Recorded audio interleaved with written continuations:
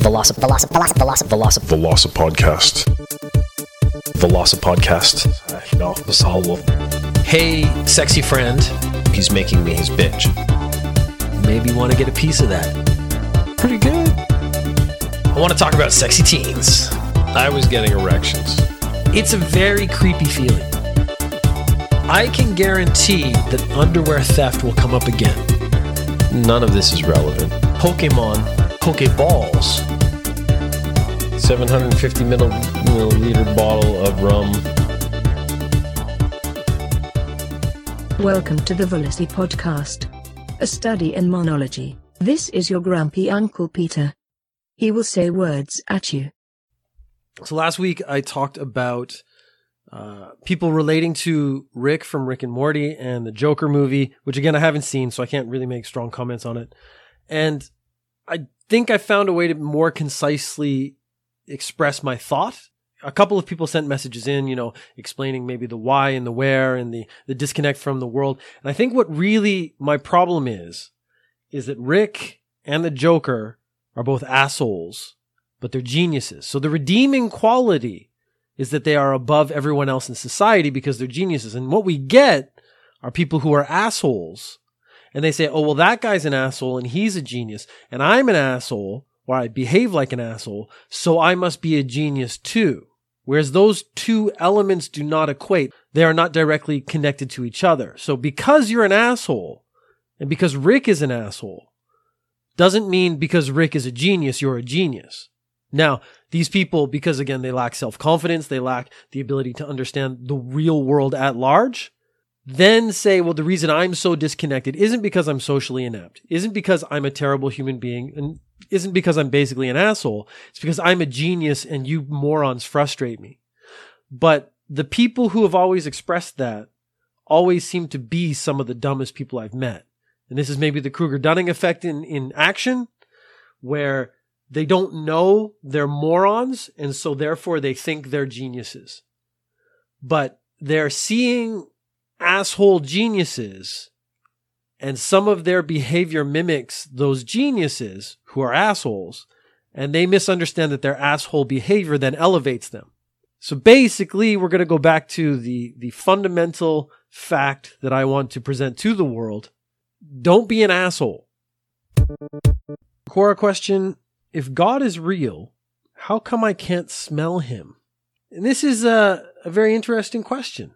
And let's take this question seriously and say that there is a God. So we're going to give that. The premise is that there is a God.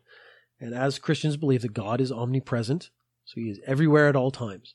Why can I not smell him? But the actual fact would be that you can smell him. You just smell him all the time, so you no longer process that smell. This is the smell blindness you have to your own body odor, to your house. You know, when you go into someone else's house and they're from they have different cultures, so they eat different foods and stuff like that. You go to the house and it has a smell, and it's very noticeable to you, but then you go back home and you don't smell anything. But your friend comes to your house and they notice that smell as well. The smell isn't the same smell, but it's the same thing. They're going into an environment that is different, and so it smells different. But after you spend time in either of those places, you then stop smelling the smell that is constant around the whole place. Same with hospitals. You go into a hospital, has that hospital smell, but if you spend any amount of time there, you stop smelling it. So this is how our noses work. This is how our sense of smell works. Therefore, it would apply to the same to the smell of God. You can and do smell God, but it's from the very instant you are born. Therefore, you are blind to the smell of God. But this would be interesting because it could lead you to a new thing, to a new sort of superpower, where when you enter a room and you can't smell God, it would be noticeable. So I don't know if the devil is present. Omnipresent is an issue here, because it means even if you would be in the presence of another God, you should be able to smell that God and not yours. That's the actual issue I was going to try to make into a superpower. But now I realize that omni is the issue. Because even if there are other gods, although if you're a Christian, you don't believe that's true. But to be honest, most religions believe that as well. If you are in the presence of a different God, you should actually be able to smell that God. So let's say I go to India and there's no Christian God in India for some reason. But again, if we go back to the Omni issue, now, of course, there is God in India. He just doesn't seem to be as active. If God is real, how come I can't smell him? Well, if God is real, you can smell him. You've just smelled him so thoroughly that your brain has shut off that smell. I hit the religious section in Quora, obviously, so the next couple are all sort of religious based. Quora question, how does it come that people insist cats are real even if they are not mentioned in the Bible? And this is an interesting thing because Christians take the Bible as fact. Now, it's been pointed out, Noah's Ark, they say 2 of every animal, but they don't mention like animals from Australia, like kangaroos and koalas and things like that. But I've not read the Bible, so I can't say that this question is factually accurate. I do not know if cats are or are not mentioned in the Bible. Perhaps back then, because they didn't have the internet, cat videos weren't as popular. Now, there are a couple other things that are not mentioned in the Bible that have the same sort of issues. A lot of Christians say that fossils, dinosaur bones, were planted in the earth by Satan to test Christians. So if this is true, we can extrapolate that cats were created by Satan to test the faith of Christians. And cats are not actually real. They are just demonic apparitions designed to test you and test your faith. The Bible also does not mention computers or smartphones, which if you are on Quora, posting questions, answering questions, asking questions about the meaning of the universe and life itself, since those are not mentioned in the Bible, they also must not be real. And therefore, you have created a contract with the devil when you have created a contract to use a computer or a cell phone. You are engaging in heresy if you are posting questions on Quora. So what we have learned from this question is that Quora does not exist, computers do not exist, cats do not exist. Because if they do, they are just ways the devil is trying to test you in your faith. So you must deny the existence of the internet. The cloud's easy. No one knows what that is anyways. You must deny the existence of the computer and smartphone, even if it's in your hand. You must deny the existence of cats and fossils to be a good Christian. So what we know now is that the site you have posted this question on was created by Satan. For the last month and a half, maybe 2 months, I've been growing a beard. I have quite a glorious beard. I'm actually suffering from, I don't know if it's an affliction, receding hairline. It's not crazy, but you can tell that I do not have the hair I used to have as a young man. I don't feel the need to overcompensate for that because that's just the way it is. In order to better care for my beard, so to actually make sure my skin doesn't get dry or anything like that underneath, because that's how it gets itchy and you get beard dandruff from your beard. I've started using beard oil for the first time in my life, which is interesting. It doesn't make it as soft as I thought it would be, but you can tell there's a difference. It's certainly less itchy for me as the beard holder. And I assume similar for other people who come into contact with my beard, which fortunately, again, isn't very many people in my life. But, I like to make sure it's the most pleasant experience possible for the user. What I have found out is that it essentially makes your beard waterproof. So what happens now is I'm out at the weird length where I have to decide if I cut the hair on my top lip, so like my mustache, or if I let it grow and then comb it to the side. It's one of the more difficult decisions a man has to make in his life. I have been going for cut, but the hair down by the sides of my mouth have gotten long. So I have to decide whether I trim those down or just let them grow and comb them into the bottom part of the beard. The issue I'm running into now is that they're at an odd middle length. And when I drink a drink, if the water touches the side of my mouth, so I have a very big cup. I complain a lot about how small the cups are in Japan because I drink a lot of water when I eat food or anything else. I drink a lot of water. I'm a healthy guy. Stop judging me. The water, if it comes into contact with that hair on the side of my lips, because that is now waterproof, almost pushes it out over the sides of my face. And it runs down the sides of my beard really quickly. And I can't feel it because, again, it's not touching my skin. So I don't really realize it happens. So what's actually happened now a couple times is as I've been drinking water, if I start drinking it too quickly, like maybe I'm really thirsty and I throw the cup back, I don't feel that it's running down the side of my face and it actually is getting on my shirt. And then I start to feel it once it gets enough on my shirt that it actually soaks through and touches my skin down there. So not really a moral issue, not something you need to think about, but one of those interesting points that's come along in life that I was not expecting. And perhaps you too can learn from my mistake. If you have a beard and you've somehow found a way to make it waterproof, you should be very careful how you drink. So news from last month, of course not timely, but it doesn't matter. Microsoft experimented with a 4-day work week, and there was a 40% increase in productivity, was what they claimed. Everyone for a couple days on the internet were repeating this statement. 4-day work week, increase in productivity. 4-day work week, increase in productivity. What they failed to mention, though, and this is sort of the VelociPodcast examination of every news story ever, is what are they not saying?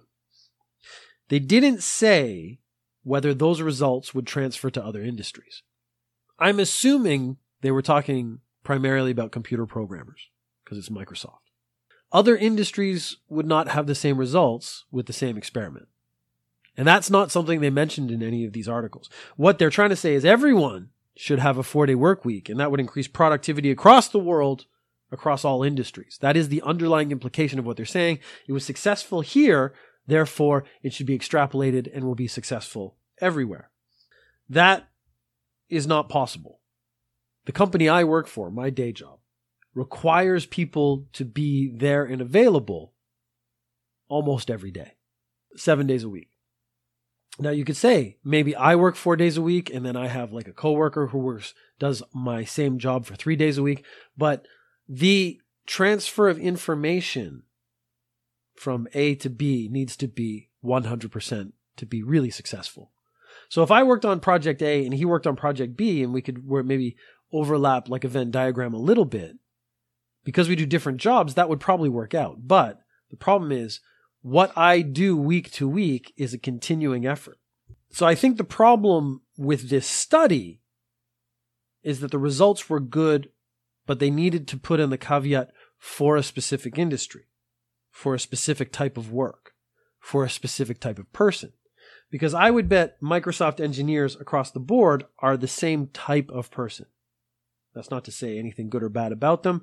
I'm just saying there has to be a type of person who ends up working at Microsoft successfully, and they would prosper in a 4-day work week. But other industries just don't work the same way as computer programming. I would like to know how the 40% was come to. Because if they're computer programming, did they program more or were they more efficient?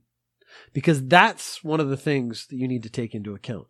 Maybe the 4-day work week is because they're more rested, so they just make less mistakes, so they get more done. That makes sense. There are lots of jobs where that's not applicable. So this is basically the definition of clickbait to me. Because people were coming up to me and saying, did you see the Microsoft study that said a 4-day work week would increase productivity? But that also depends on the definition of productivity, which is something else they didn't mention.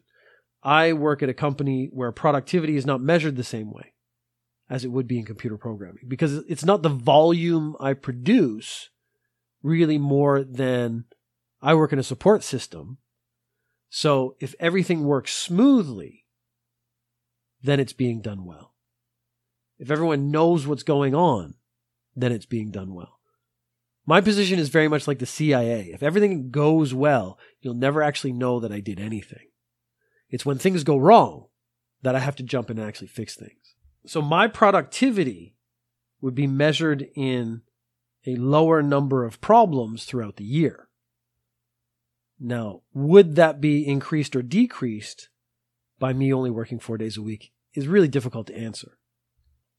So how you're measuring success and productivity also needs to be explained within the context of this study, and do those results transfer to other industries? Because I have a sneaking suspicion that they don't. So after last week, I went off on a bit of a Steven Seagal rant, and now I have about 3 or 4 sort of segments planned out. This was about to become a Steven Seagal podcast, if I'm being really honest. But I'm going to hold back on that. They need some work. What we need to do is get back to the roots of what VelociPodcast is all about, and that's the Hulk. And that is one of the things I keep revisiting, because the Hulk he could be one of the best characters ever, but he's misused all the time. So there's a lot of problems with the Hulk. There's a lot of problems thinking about the Hulk. The Hulk gives you a lot to consider. What I was thinking after the movie Endgame is that they've ruined the Hulk forever. Because what is the point of the Hulk? That's the first question you need to ask. And it was kind of my complaint about his behavior in Endgame, because the whole point of the Hulk is that he goes apeshit on stuff. And he's a rage machine. And he smashes everything up. The best parts of a lot of the other movies are when the Hulk goes buck wild. Now, at the end of Endgame, they've fused Dr. Banner with the Hulk so that they have a new kind of elevated Hulk who is cerebral and basically not really willing or have the desire to use his freak out ability. Because that is the only ability he has, is freaking out on stuff. Going forward, what does this mean, though? Because they've essentially retired Captain America. They've taken Iron Man out of the equation. You can see they're starting to retire the older characters, but the Hulk hasn't had his conclusion. Now, there's a movie, She-Hulk, coming out. But She-Hulk, much like the new incarnation of the Hulk, is intelligent. So she isn't a rage machine, which means we are not going to get an independent Hulk movie where he has to struggle with the Hulk powers, where he has to keep himself under control. He has to resist the desire to lose his temper and smash everything. But more importantly, we're not going to get to see him smash everything ever again. So you can see that if they want to make an independent Hulk film, they have to actually walk back what they did in Endgame. Unfuse Dr. Banner from the Hulk, which I don't think they can do, because they never really explained how they did it in the first place. He just kind of showed up and now he's the Hulk all the time. There was no exploration of that as a topic. There is a secondary issue, and that is that we had some Hulk movies and they were all mediocre, but the struggle is to find a place where the Hulk can be the Hulk successfully. The other thing is there's some legal issues going on. Independent films can't be made because other companies own the rights to the Hulk. So this is like the same thing with Spider-Man. Sony owned Spider-Man, and they had that breakup that was in the news a little while ago. Marvel and Sony had a breakup, and they weren't going to make any more Iron Man. They weren't going to make any more Spider-Man movies. But of course, there's so much money on the table, they kind of found a way to work it through. I had a few friends who were all like, "Oh my God, they're never going to make a Spider-Man movie, another independent Spider-Man movie, or a Spider-Man movie where they're interconnected with the Marvel universe." And I kind of got what they were saying, but in my head I was like, "There's too much money to walk away from for both companies." So they were going to find a way to work that out. It was good publicity, though. So what we have, the only thing we know going into the future, is they will not make a standalone Hulk movie. They will not make a movie where the Hulk is the main character. Again, because they can't legally. But they've also ruined the character because now he's all boring and not hulky anymore. He's actually just big finger jokes, which is a really sad end to the Hulk saga. VelociPodcast. Hey, sexy friend. He's making me his bitch. Thank you for listening. If you have questions or comments, you can tweet at VelociPeter or email velocipodcast@gmail.com. You can find the podcast on iTunes, Stitcher, Acast, or go to velocipeter.com/podcast. Because a couple of people sent messages in